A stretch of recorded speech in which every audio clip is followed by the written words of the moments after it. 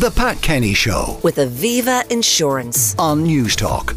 Well, joining me now with another delicious recipe idea is Gareth Mullins, Executive Chef at the Marker Hotel. Gareth, good morning. Good morning, Pat. How are you? Very well. Now, you've decided that in these inflationary times that being cost conscious is important, and at least one of the ingredients here is the cheaper end of the scale. Yeah, and also, like, a lot of these ingredients, I think a lot of people that cook a little bit will have these in their cupboards, and the price of ingredients, I can't see it coming down anytime soon. I mean, there's massive pressure on everybody at the moment.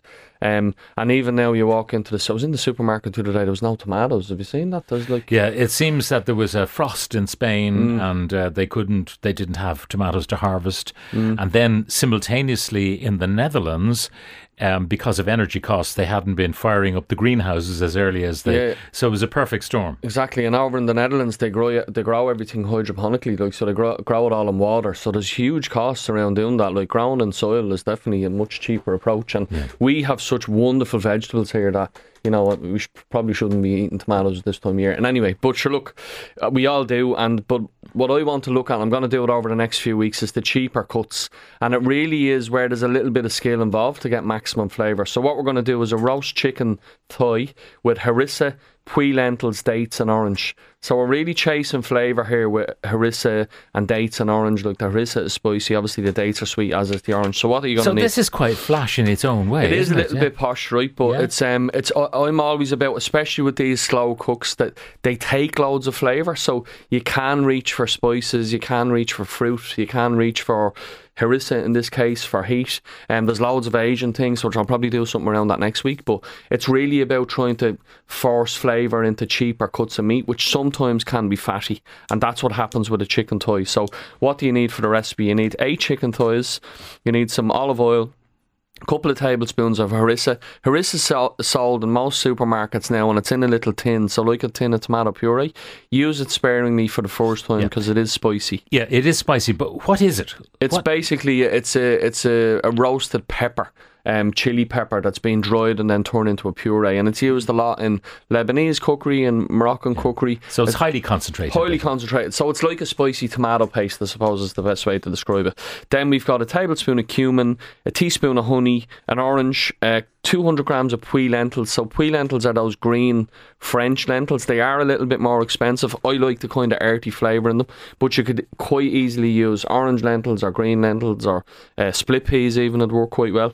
You need 4 cloves of garlic, a tin of tomatoes, 300 mils of chicken stock, an onion and 10 dates. The dates are really just for the sweetness to counteract the heat. So then for the garnish, this is optional: juice of a lime, some natural yogurt, chopped dill and salt and pepper. So that's just a little herb yogurt that you put on afterwards. So what do? I want you to preheat the oven to 170 degrees.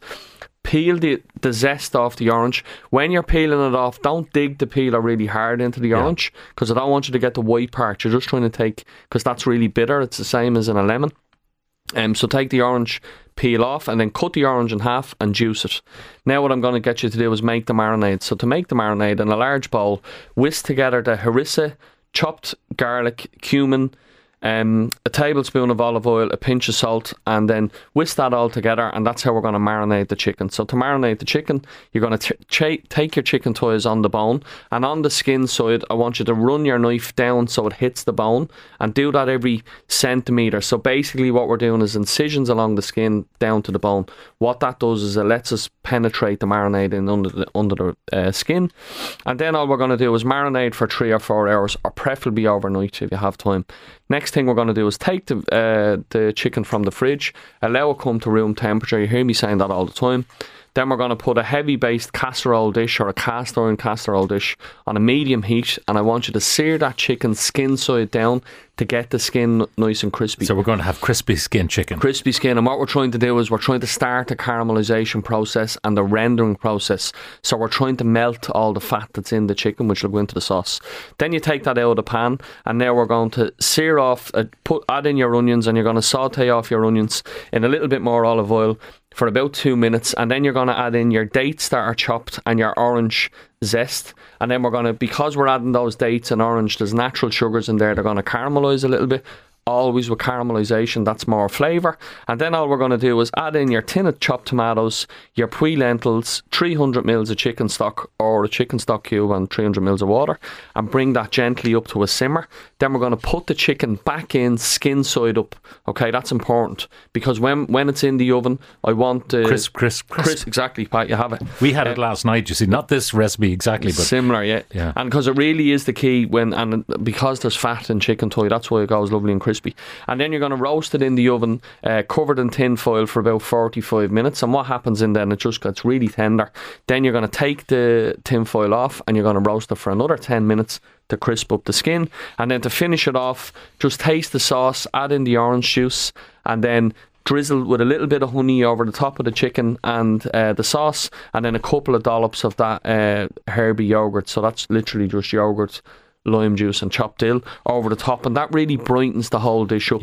That little yogurt at the end, pop it in the middle of the table, wonderful with a big bowl of mashed potato or even a green salad if you wanted something a little bit lighter. But you're even salivating at the thought of your own food. It's really, really delicious. I was thinking I'm starving. Now, there's a question from a listener called Colin.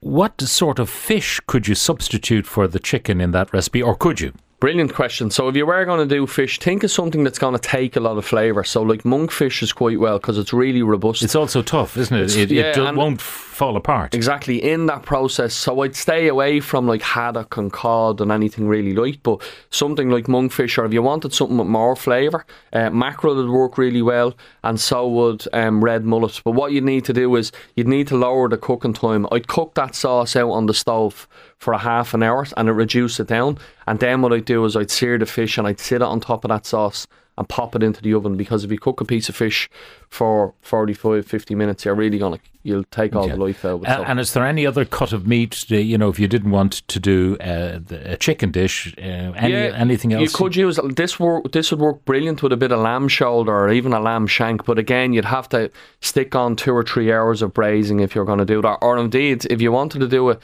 with cauliflower, if you wanted to turn this dish into vegan, get rid of the chicken stock, sear off your cauliflower, treat that like a piece of meat, and then put the cauliflower florets and roast it up. This quick question, why are thighs better than fillets like breasts of chicken? Yeah, it's really because of the fat, and also when it comes to most braising meats, think about muscles that work much harder. So legs, tongues, cheeks, all of those things, they're muscles that work much more, so there's much more flavour in them, because like fillets and that they don't really do much in the carcass of the animal, and that's why they don't carry as much fat or flavour. Just a note from one of the listeners, several greengrocers have told us that tomatoes and peppers were available, but quite simply the big supermarkets wouldn't pay the high prices. Yeah, and that's the reality now. And that's the real unfortunate thing with food. And if you can buy local, you hear me say it here every week, try and buy it locally, and away you go.